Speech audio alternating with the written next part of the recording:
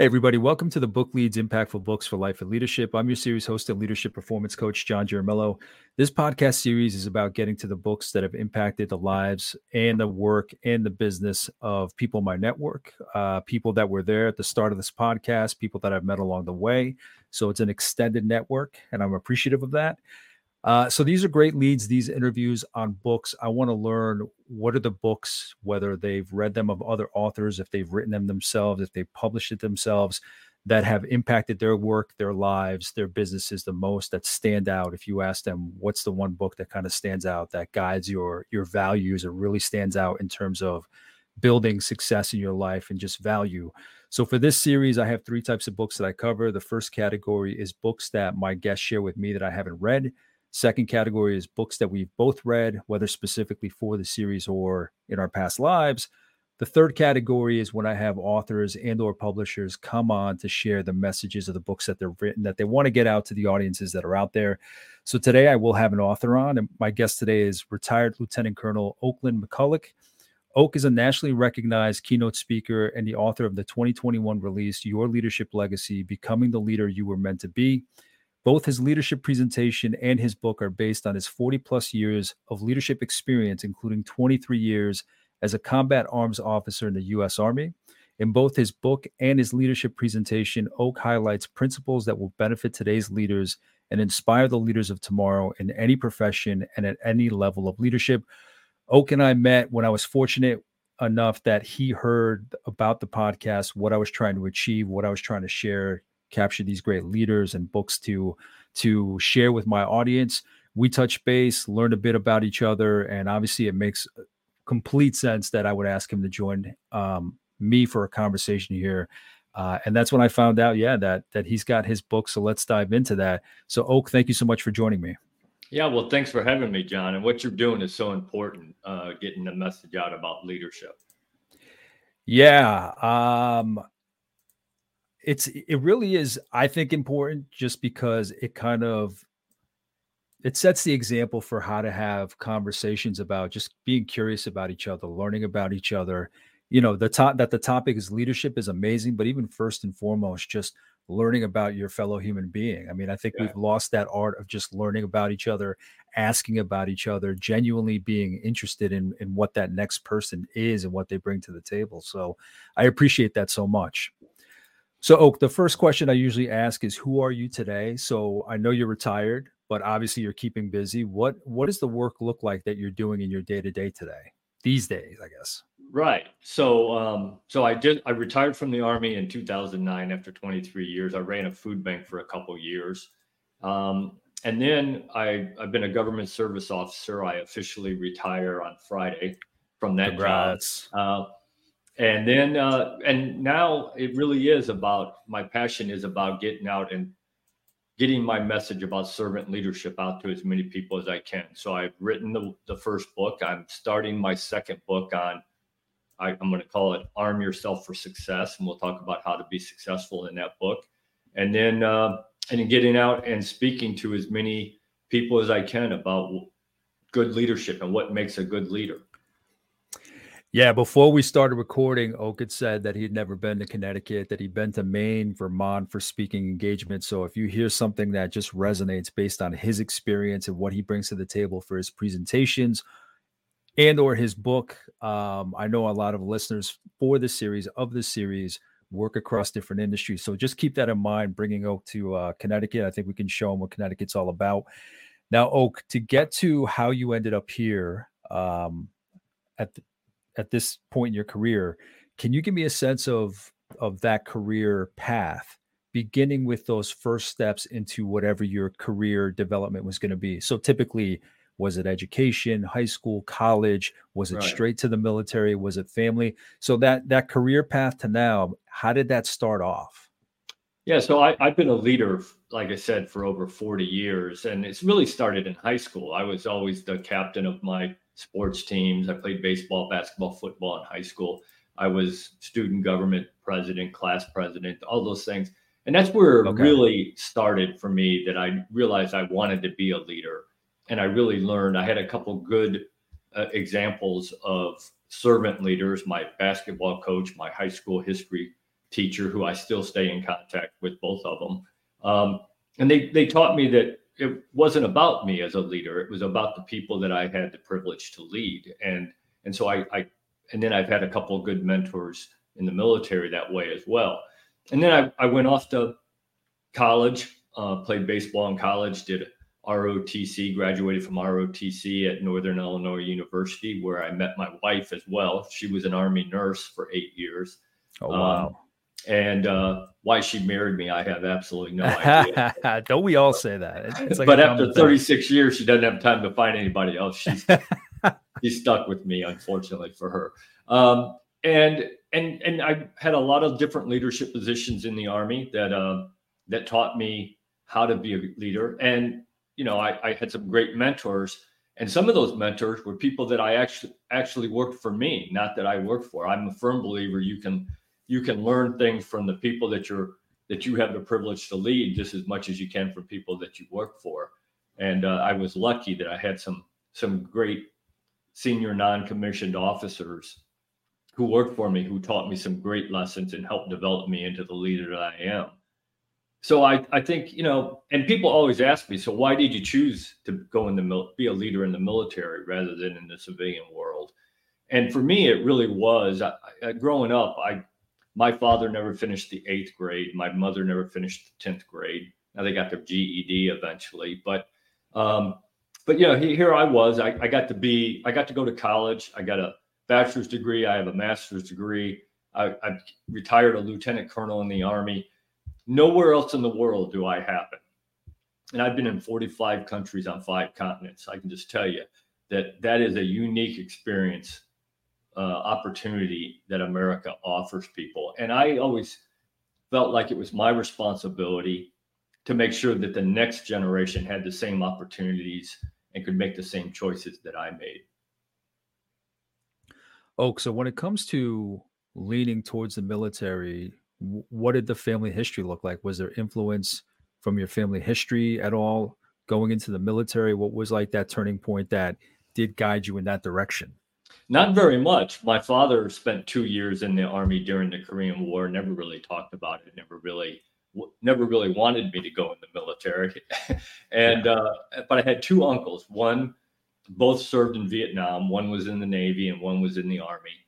And heard a couple of their stories, but it really was just that I believed that it was I believe in service. And that's why when I left the Army, I didn't jump into the corporate world. I had some offers to do that, but I still felt that service was the thing that I'm about. And so that's why I went to the food bank and ran the food bank for a couple of years, because it really fit my mantra of service. So not that you can't serve in corporate world as well, but that it felt right for me to go run a food bank.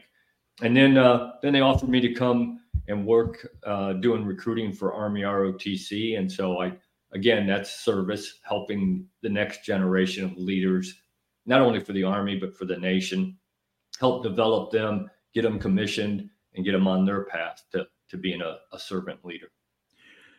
That idea for you of service, of servant leadership, I'm assuming it evolved during your military career, but did you see that kind of behavior, that kind of attribute from anybody around you growing up that kind of led you down that path, that mindset? Because that's really a mindset.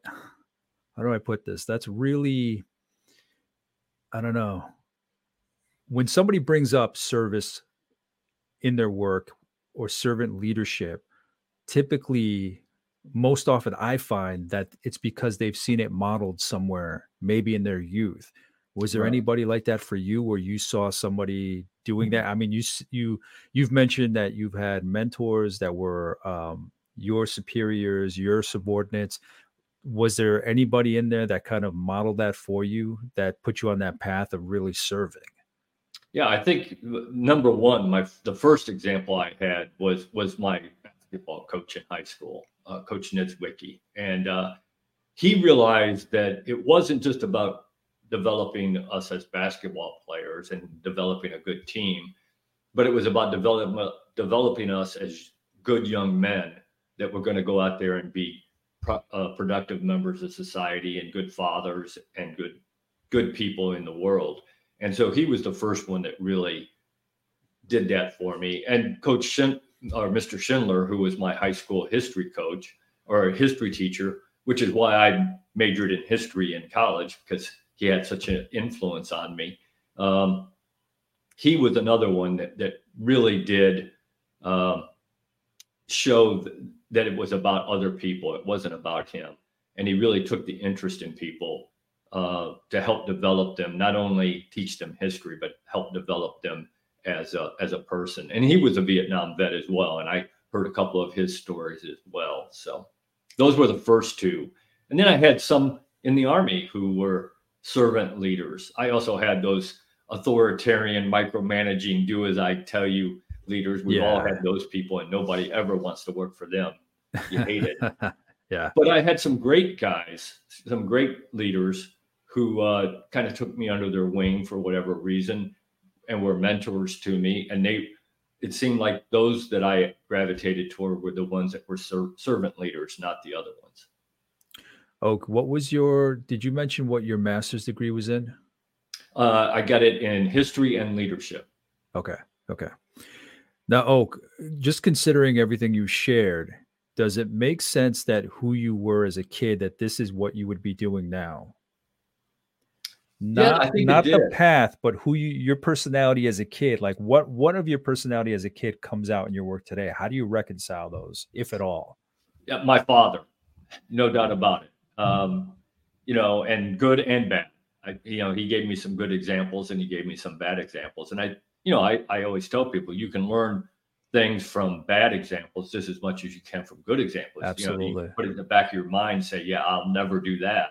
But my father taught me a couple things as a kid that I think have really stood the time for me and helped me develop into the person I am. Number one, he was a firm believer that winning was important, that, you always tried to be the best you could be at whatever it was you were doing. And one of the things he told me one time, I think I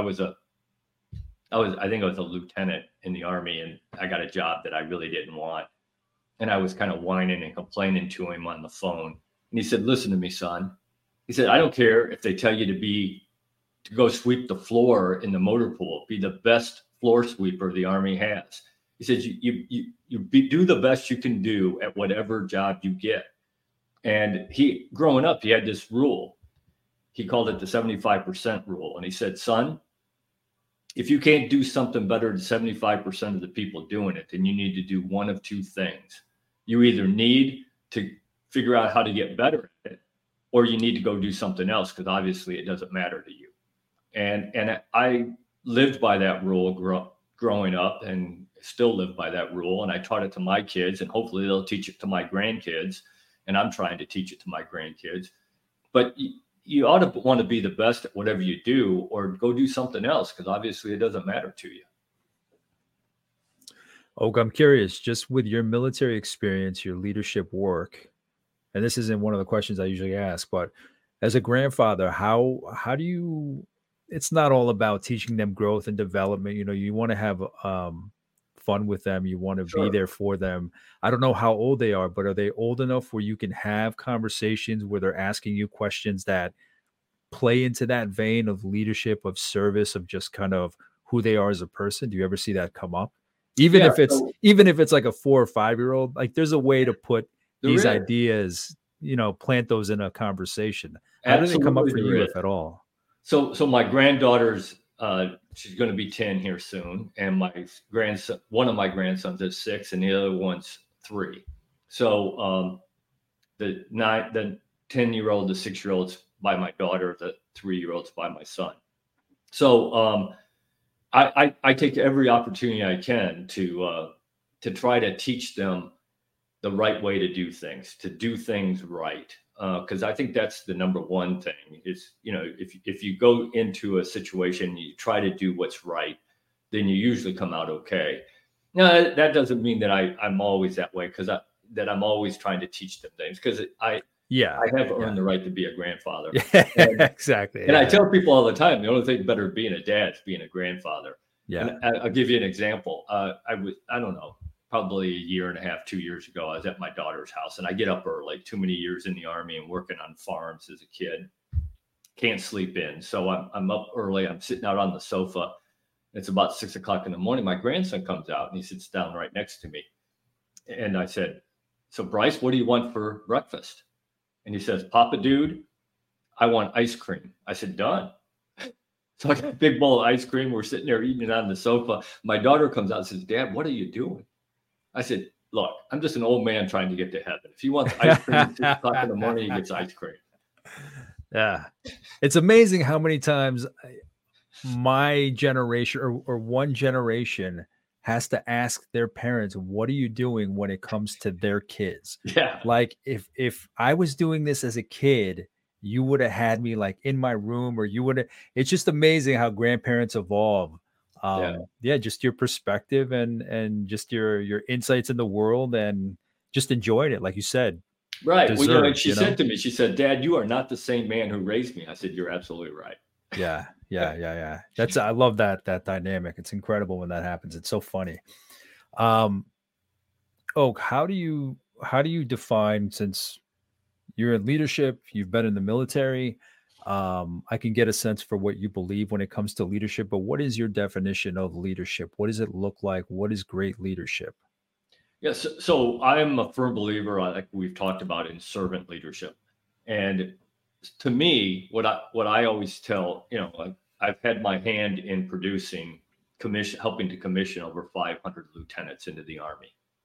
And I tell every one of them, every chance I get, I say, being a leader is not about you, and it is all about you. And they always say, well, Colonel McCulloch, how can it be all about me and not about me? And I said, well, it's not about you in what title you get or the privileges you get, or that you get better pay and you live in a nicer house. I said, look, leaders generally get those things, and that's great, as long as that's not the reason you want to be the leader. If that's the only reason you want to be the leader, go do something else. You're never going to be any good at it.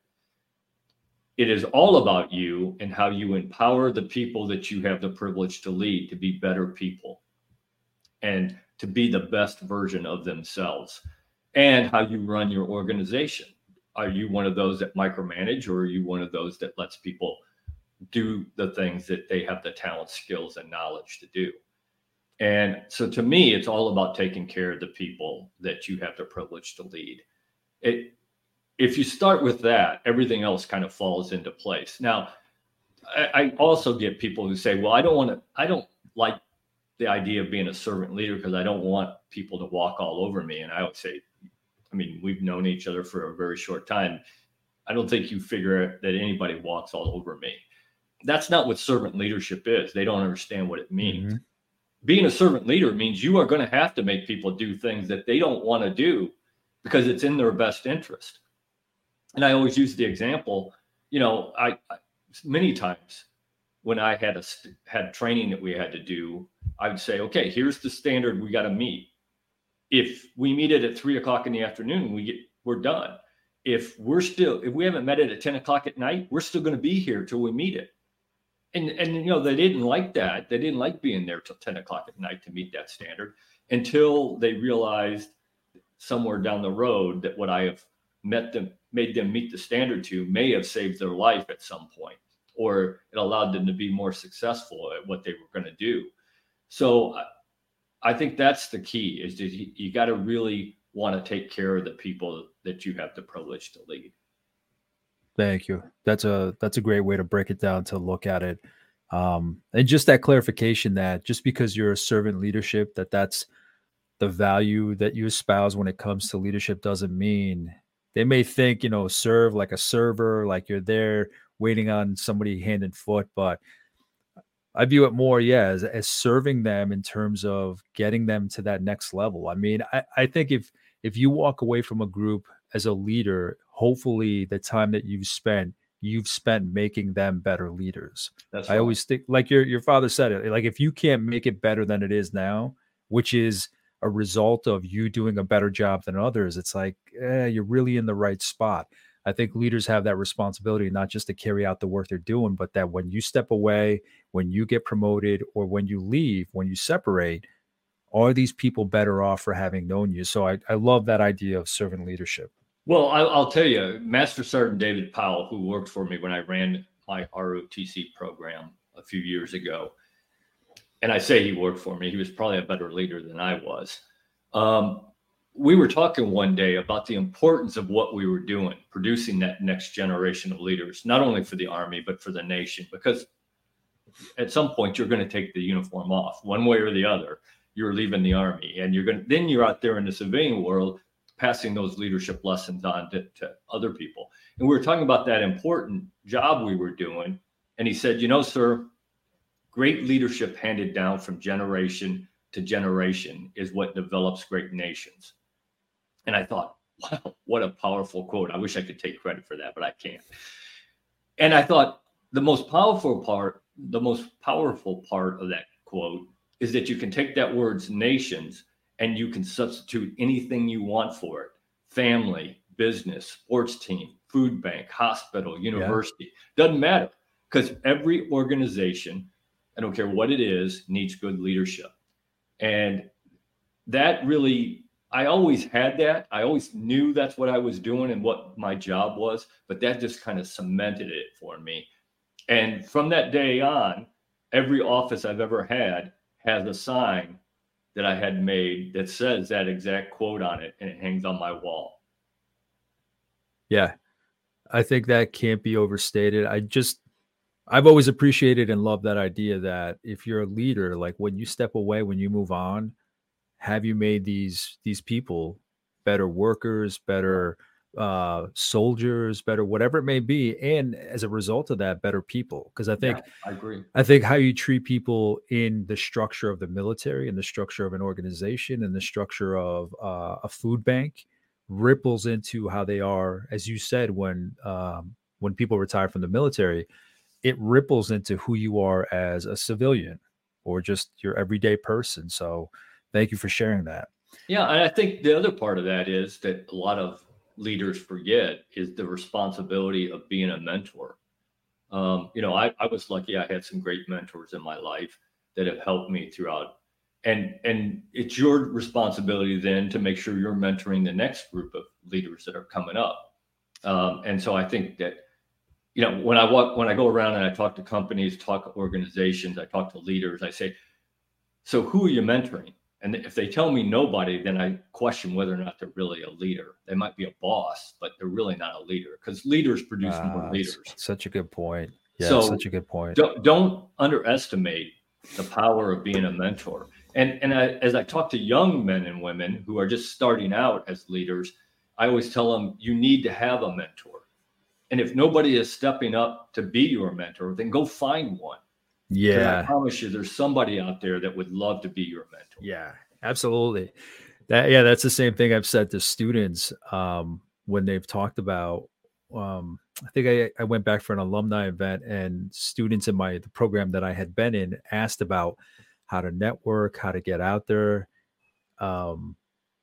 This is the best time for networking in history. I mean, you have access. Look at you and I. I mean, look at the way we met online.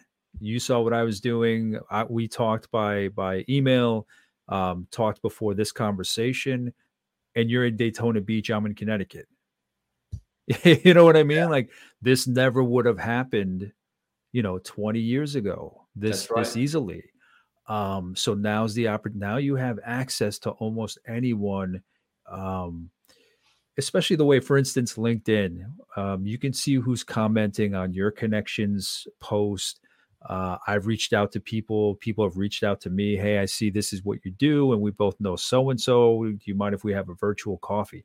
Now is like the time where you can pick anybody's brain. And I've always said anybody worth their weight in gold will always take the time to just sit down, especially with somebody who's younger, who's trying to figure things out. But I think they'll sit down with anybody who's curious about the work that they do. There are some people that are going to keep it close to their chest, but you'd be surprised. I told the students how easily, if somebody wants to do great work in their life, if you ask them just, hey, can I ask you a couple questions? They will make time for you.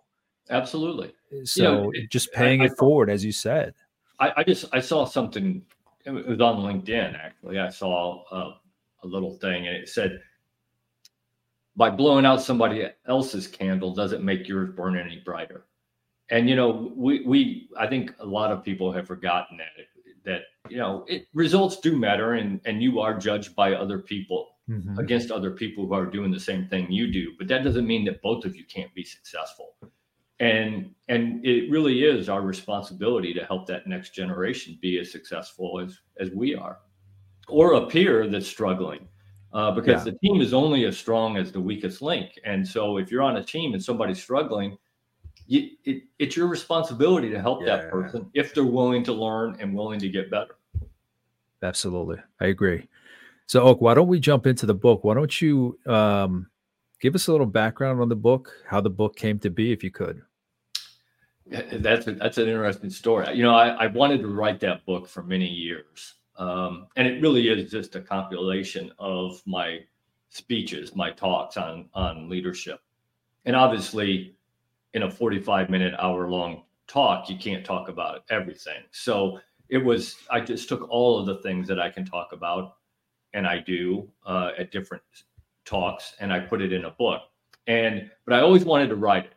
And my wife and I and her mom and two people who live in the condo here with us in the same building, we went to an event at the Catholic Church, our Catholic church. It was kind of a combination motivational speaker. How do we revitalize the Catholic Church and get people to come back?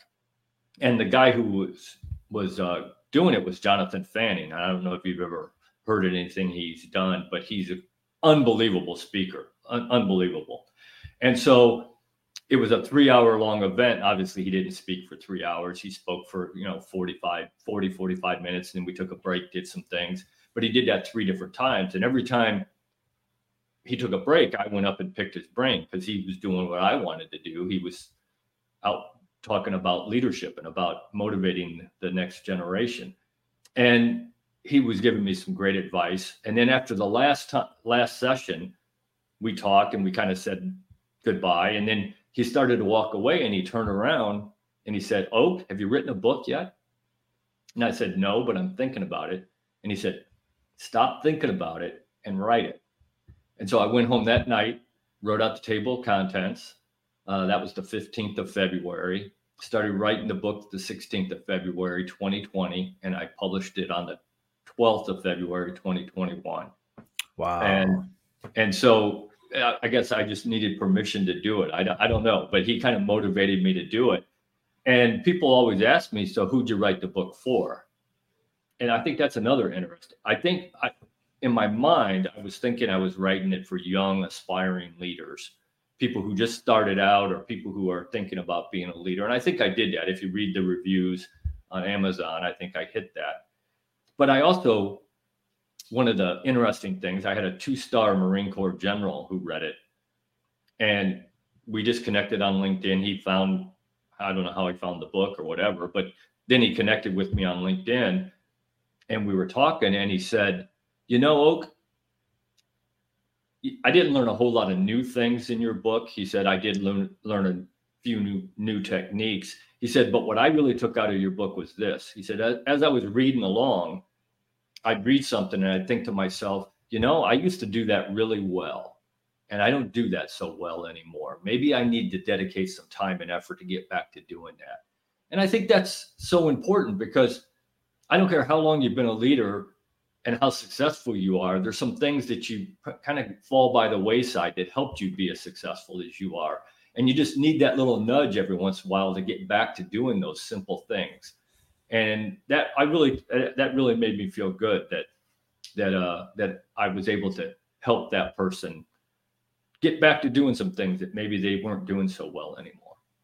Yeah, when you said when it comes to who I wrote it for, you said that's an interesting story. And for a split second, I'm like, well, he could have written it for anybody, because I think those stories, those lessons are applicable to anybody. Oh, I agree. I've always said, like, little lessons that I give my kids about the way they interact at daycare are applicable to seasoned executives. The I language agree. is different, the vernacular is different, the stakes are higher, the environment's different, but the lessons are just so applicable. But it is great that somebody that has had that career reads your work. And what's amazing is people are always like, you read so many books, so many of them are leadership, and they're obviously leadership, similar topics, similar veins. So why do you read so many? It's like, because everybody puts things in their own words, like That's their right. own tone, their own experience. Their own So story.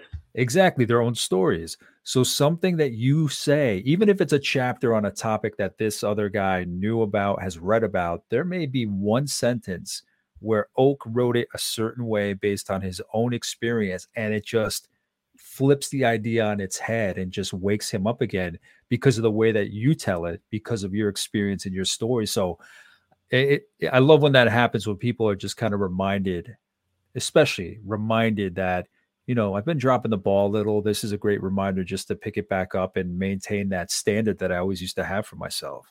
Right. I agree. And the other part of my book is, and I did this absolutely on purpose. There is no mention of theory, no leadership theory in my book. I don't even use the word theory. I don't think you can find it anywhere in the book. It's everyday things that everyday leaders can do to improve their leadership skills and empower their people to be better people and the organization to be better. And because look, leadership, the principles of leadership haven't changed in 2,000 years, and nor are they going to in the next 2,000 years. Anybody who walks up to me and says, Oak, I figured out this new thing about leadership, I said, get away from me. There's nothing. Being a leader is, the things that you have to do to be a leader are not hard. Doing them is hard. Yeah. Day in, day out, always setting the example, all that stuff. That's hard. But the principles are not hard. They're pretty simple. Otherwise, dumb farm boys like me wouldn't be a leader. Where did you grow up, Oak? Northern Illinois. Okay. Next question is, can you provide a general overview of the book? So if somebody cracks open the book, what's the path? What's the journey that you take them on? I don't know. Great example. You said you went home that night after the church talk and wrote the table of contents. It's great you brought that up, because usually I'm just kind of like, what's the general path? But how did you craft that table of contents? How did you determine what you wanted to include, the order you wanted to include it? Just some insight into how you wanted to structure that path for the reader.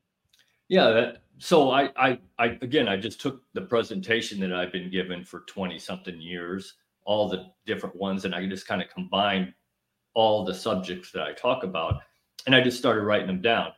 I changed the order about halfway, a couple of times I changed. Okay, this chapter needs to go there after I wrote it. And I didn't even write them in the order of the chapters. I think I wrote chapter 1 last. So whatever inspired me on that day, and some days I wouldn't even write, I'd write on in 3 different chapters. I write a little bit of that chapter and a little bit of this chapter. So whatever was coming to me at that time. But really, I try to walk the person through the key things that leaders have to do if you want to be a good leader. And the first thing I start with is servant leadership, because I think that is the baseline. If you're not a servant leader, in my opinion, you've kind of missed out on what being a leader really is. And then I just talk about some of the principles. I talk about the importance of communication in all forms of communication, written, verbal, nonverbal, listening, which I think is one of the things that most people in this world today don't do a good job at. How important that is. And I talk about learning, networking, like we talked about, learning about the people that you have the privilege to lead in good ways to do that, easy ways to do that. I talk about team building a culture, having a vision and a plan, and how to communicate that to people. I talk about problem solving and decision making, things that leaders need to do if you want to be a good leader. And unfortunately, I look out there in the world today and I see lots of people who can't make a decision, lots of leaders who can't make a decision or are making very poor decisions. And then I talk about professional development, how important it is that that you not only have a professional development for yourself, but you have one for the people that work for you. And so I just kind of walk them through those principles, and I use my own stories or stories of people that I have worked with to help bring home that principle to a usable, to show how it really does work. Is there a particular story that you could share with us, one that jumps out, just to kind of give an example to the viewer and the listener about how the story kind of leads to whether it's an exercise or just a lesson or a takeaway? Is there something that you can share with us? I think one of my favorite stories in the book is I'm talking about how to use the people on your team, how to use their knowledge, their skills, their abilities. And I use this as an example. I was a brand new second lieutenant, showed up at the unit. There were 3 brand new lieutenants who showed up that day. I was one of them. There was only one platoon leader spot. The other 2 were going to go be a staff officer for the first part of their career. And everybody wants to be a platoon leader. Every infantry officer wants to have 32 guys that they're in charge of to do what it was that we trained to do. And so I got selected. For whatever reason, I got selected to be the platoon leader. So my company commander takes me out to my platoon, who's already out at a range, and all morning they had been practicing a dismounted live fire exercise, where soldiers are running across an objective and live bullets are landing 5-10 feet in front of them as they run across the objective. And so they've been doing that all morning, practicing it. And so I got there right around noon, and I got to meet my platoon sergeant, my senior NCO that is kind of second in charge. And never forget Sergeant First Class Pinson, 6'6", 250-pound Southern boy from Mississippi. And he grabs me by the shoulder and he says, "Come on over here, sir. Let's go have lunch." And so we both grabbed an MRE and we go sit underneath a tree. And we're sitting there. And he said, I remember I'm 24-year-old lieutenant. And he says to me, he says, "Sir, you're in charge. You're the boss. You will do things however you want to do it." He said, but let me remind you that I've been in the Army for 23 years. He'd been in the Army almost as long as I'd been alive. He said, "My job is, if you're going to screw something up, is to tell you that." He said, "I've seen things done every which way they can be done." He said, "If you still want to do it that way, we'll do it that way. You're the boss, but it's my job to let you know that you're making a mistake." Yeah, I like that. And so I remember, 5-6 months later, I came into him and I said, "Hey, Sergeant Pinson, I want to do this." And he looks at me and he says, "Do you really want to do that?" And I said, "Well, I thought I did, but maybe not." Yeah. So, use the people, the talents, the skills, the abilities, because you don't have all the answers. I don't care how long you've been the leader. Yeah. You don't have all the answers. Use them. I love that story just because I think a lot of people, where they trip up in leadership, formal leadership,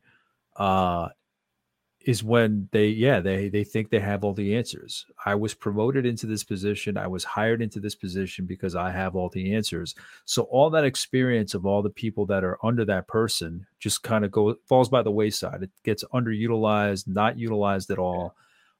Instead of just, seeing the leader as the facilitator. I see the resources from my vantage point. I look across all the people. I see who can do what. But I love the fact that he said, "Listen, you're the boss. I respect that. If I see something that, from my experience, I know maybe won't work or I know doesn't work, then I'll say it to you. You still want to do it? Fine." I love that there's that respect, right? That he could pull you aside and say that. Maybe somebody might have thought that's insubordination, but that to me is respect, where it's like, I realize you're the leader, absolutely, but part of my responsibility too is to share if I see something that you may not. So I think there has to be that mutual respect back and forth. I agree. to call each other out in a certain way. I absolutely agree. And I will tell you, I give Sergeant First Class Penson, who retired a Master Sergeant. Unfortunately, he died a few years ago. But I give him a lot of credit for helping to develop me into the leader that I became. I watched him as a leader, and again, probably as good or better leader than I was. And I learned a lot of lessons from him, and that kind of set the tone for me throughout my career in the Army, that I was going to use the people who I had the privilege to lead. I was going to use their skills, their knowledge, their ability. I had a boss who retired a 4-star general, so obviously way smarter than me. And he told me one day, he said, "Oh, leadership is on a scale." He said, on this end of the scale, you got that micromanaging, authoritarian, do as I tell you to do leader that nobody wants to work for. And we all have. And on this end of the scale, you have chaos and Attila the Hun. He said, you want to be as close to chaos as you feel comfortable. He said, and this is why. He said, because that's where creativity happens. That's where you're using other people's knowledge, other people's skills, other people's abilities, and you're letting them do it the way they would do it. Will they do it exactly the same way you would have done it? Maybe not. But who cares? As long as they do what you ask them to do, they get the job done. They accomplish what you want them to do. He said, and the way you get there is very simple. You train them to a standard. You trust them. And the reason you can trust them is because you've trained them to that standard.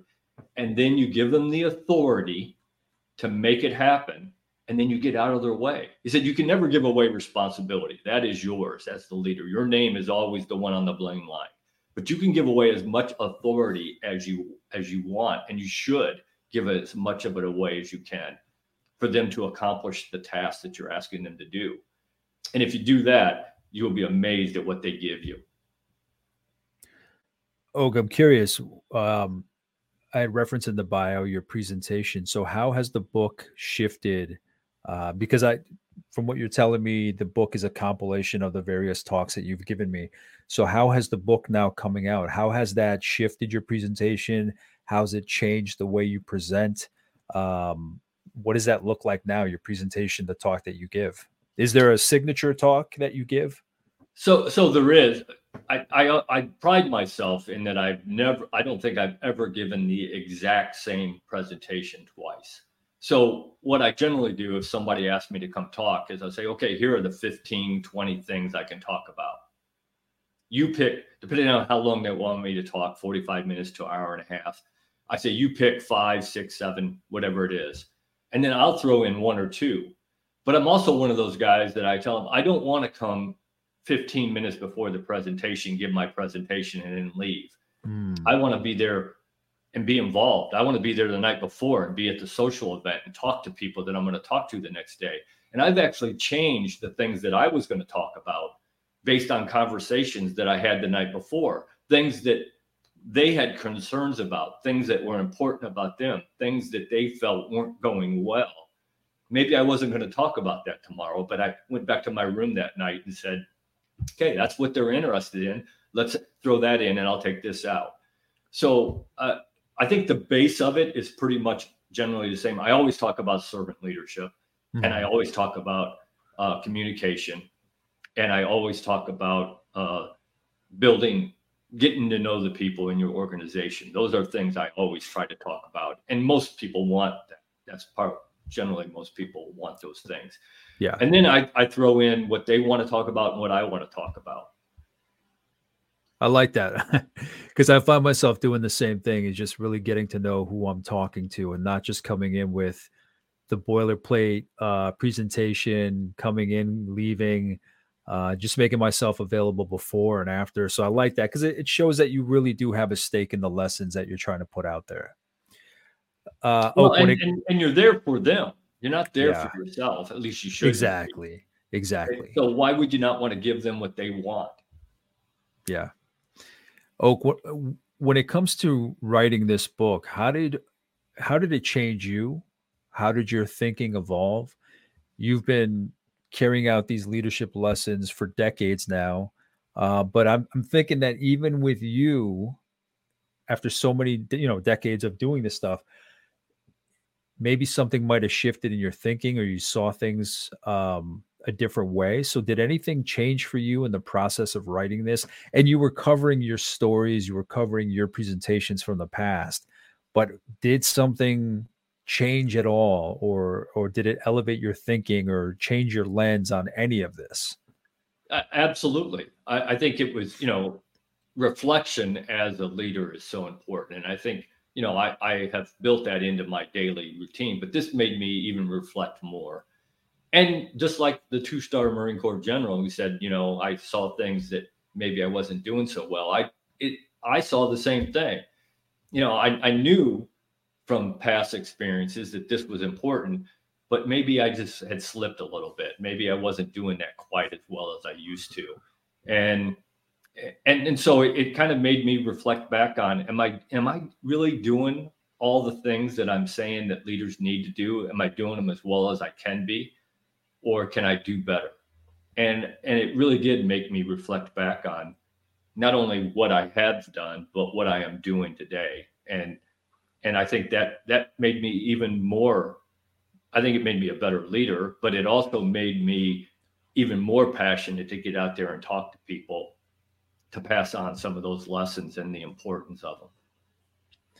What you had mentioned that you're working on your next book. What can you give us a little bit of insight into what that's going to cover?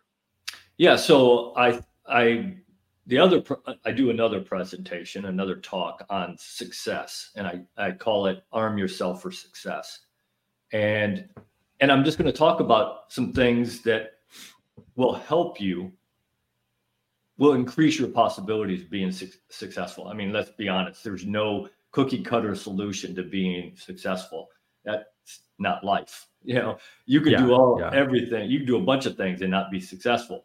But I think there are some things that you can do that will help you be successful.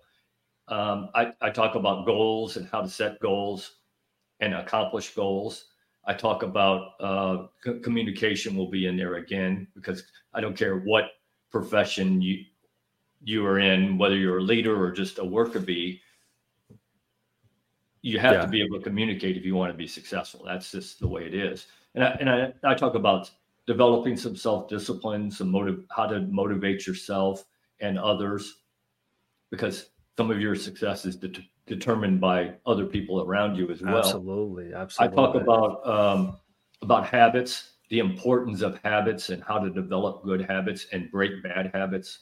Because we are all creatures of habit, and anybody who tells you they are not is lying to you. We are all creatures of habit. Yeah. And some of those habits need to be broken, and we need to develop good habits. I talk about networking, the importance of getting to know the people that you're working with, or are working for you, or you are working for, and good ways to do that. So I think it really is. It's kind of a offshoot of the leadership, but it's also for anybody. It isn't just for leaders. I don't care what level you are. There are certain things that if you want to be successful, you need to be able to do. And Oak, because you say, obviously, and I agree with you, that success isn't cookie cutter, what is your definition of success? Yeah, I get asked that a lot. And I always tell people, your definition of success will generally change as you get older, as you move from position to position, from profession to profession, whatever it is. Your definition of success will probably always change. I think the baseline for my success, my definition of success, is that I am a good person and I am helping other people be better people. And then anything else that I want to accomplish, that certainly has changed throughout my life. What I wanted to end up as or accomplish has changed based on life. Some things you don't get to do. So that may change what your definition of success is in that profession you're in. So I think if you can have a baseline, what it is that really makes you a successful person, then you can go into whatever your success in the profession or the job that you have. And that's the part that will change. The baseline shouldn't change. Oak, what for the book that we're discussing, the one that you've already published, how would you sum it up? What do you want people to take away in a brief statement? How would you sell it to somebody who may not think that it's for them, but what is that value proposition that you want them to take away? So I think the main thing is that it is everyday things that leaders at all levels can do, and even aspiring leaders. If you want to be a leader someday, there's some things in there. But one of the things that has really made me happy is that I've had lots of people who have read it, who say they keep it on their desk at work and they use it as a reference or a workbook. And if they come across something, they'll pull up my book and they'll take a look at how, reread the story that I talked about what it is that they're facing. And that has helped them throughout their daily life at work. And that really does make me feel good, because that is kind of what I wanted it to be. A blueprint. Again, there's no guarantees of being success, but if you want to be a good leader, there are certain things that I think you need to do. And I kind of give them some ideas of how to do it and why it's important that they do those things. One of them is how do you have that hard conversation with somebody who's not meeting the standard? Yeah. So I kind of lay out some ways to do that, to make that conversation a little bit easier. And I've had people who have actually said that they've used it and it actually worked. So. Yeah, I love just the mention that you made a couple minutes ago of just the everyday things that you can do. Much like this has come up on LinkedIn, it's come up on a talk that I gave yesterday or an interview I gave yesterday. It's come up in these conversations and this series where whether it's leadership, whether it's success, whether it's your goals, the monumental doesn't have to happen right away.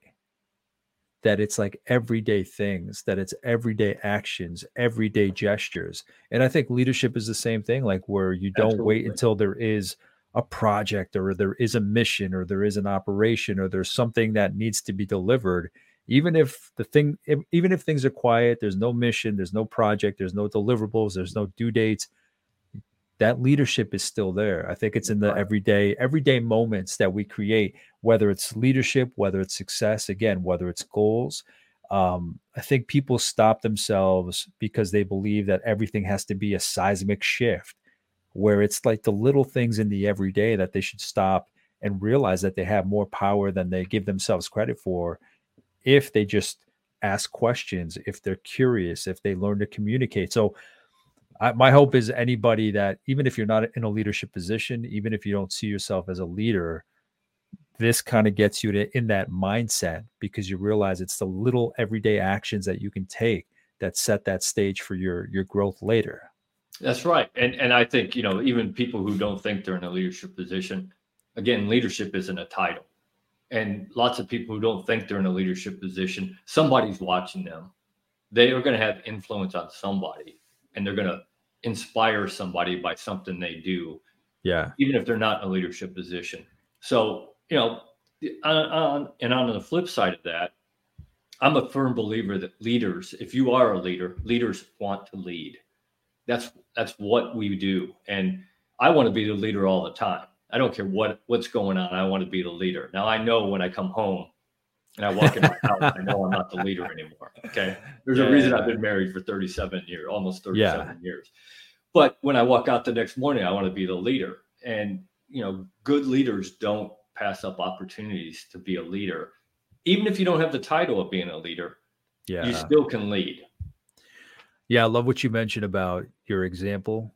That's another thing that's huge for me telling students is it's not just your actions. It's not just the words you use. It's not your guidance. It's not your direction. It's not only that people are looking at, they're watching you from a distance.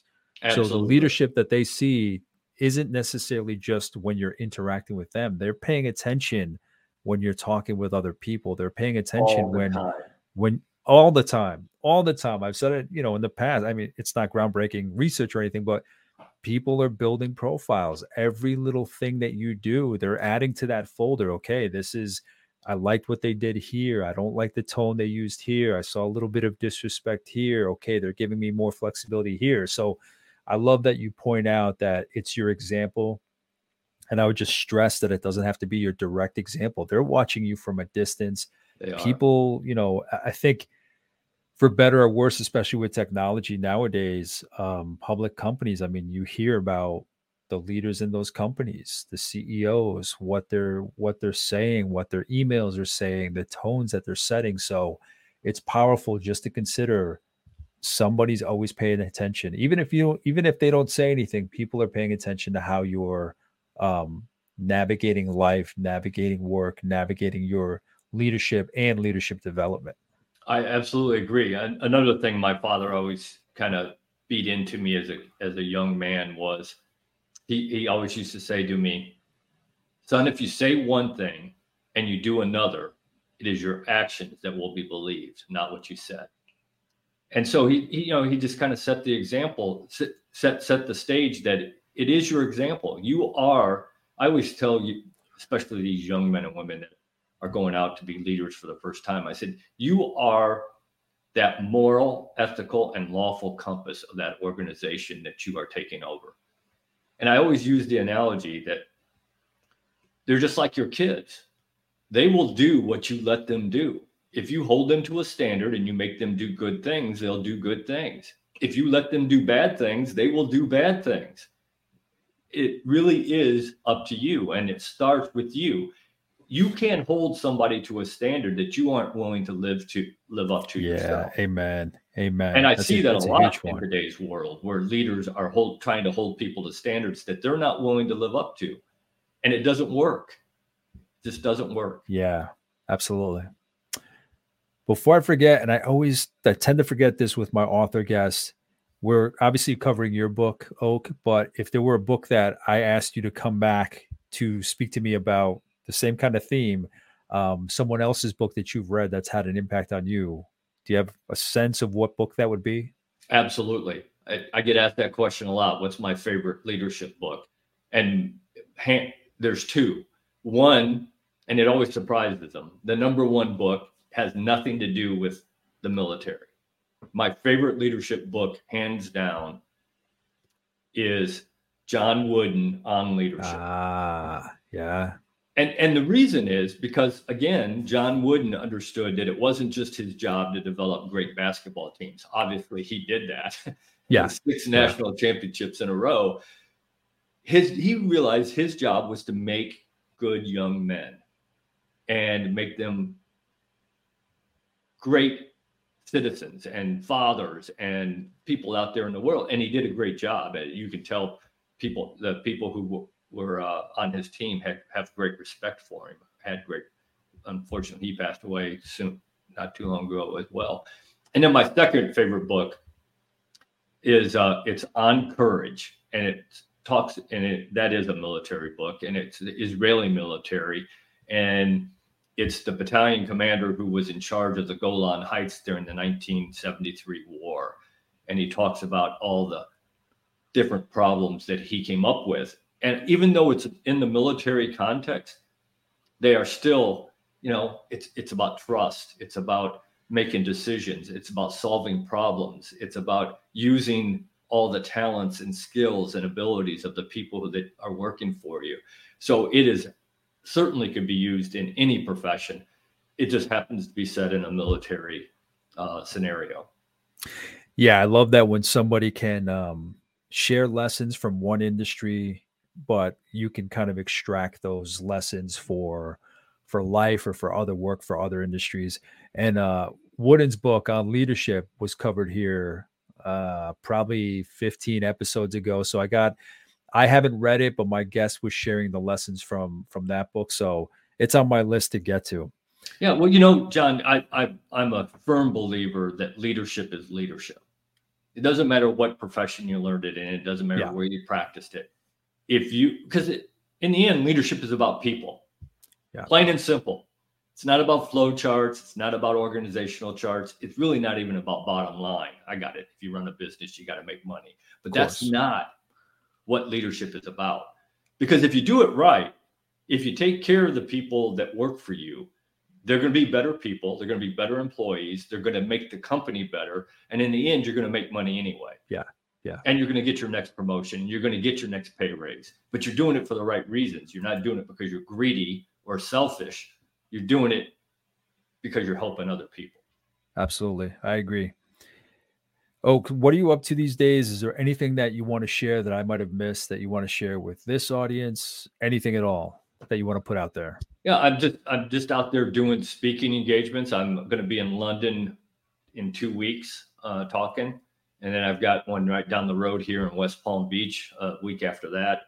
And really, that's really what I want to do at this point, get out and talk to as many people as I can to get my message out about servant leader and why being a servant leader and why it's so important. Yeah, my goal is to get you up to Connecticut at some point. So I'm going to put that out there. I'm going to put that out there into my network on this episode and any chance I get on LinkedIn. So keep a lookout for that. Yeah, I'd love to come up that way. Oak, thank you for sitting down with me for this conversation on your book, Your Leadership Legacy, Becoming the Leader You Were Meant to Be. I appreciate it so much. I appreciate it. Thanks, John. And if there's anything that I might have missed for the listener and the viewer, there's so much to cover, limited time. If there's anything that I missed, reach out, let me know. If you have any questions or you have any ideas of what I should have brought up, points I should have made, whatever it may be, let me know and I'll reach out to Oak, get some feedback from him.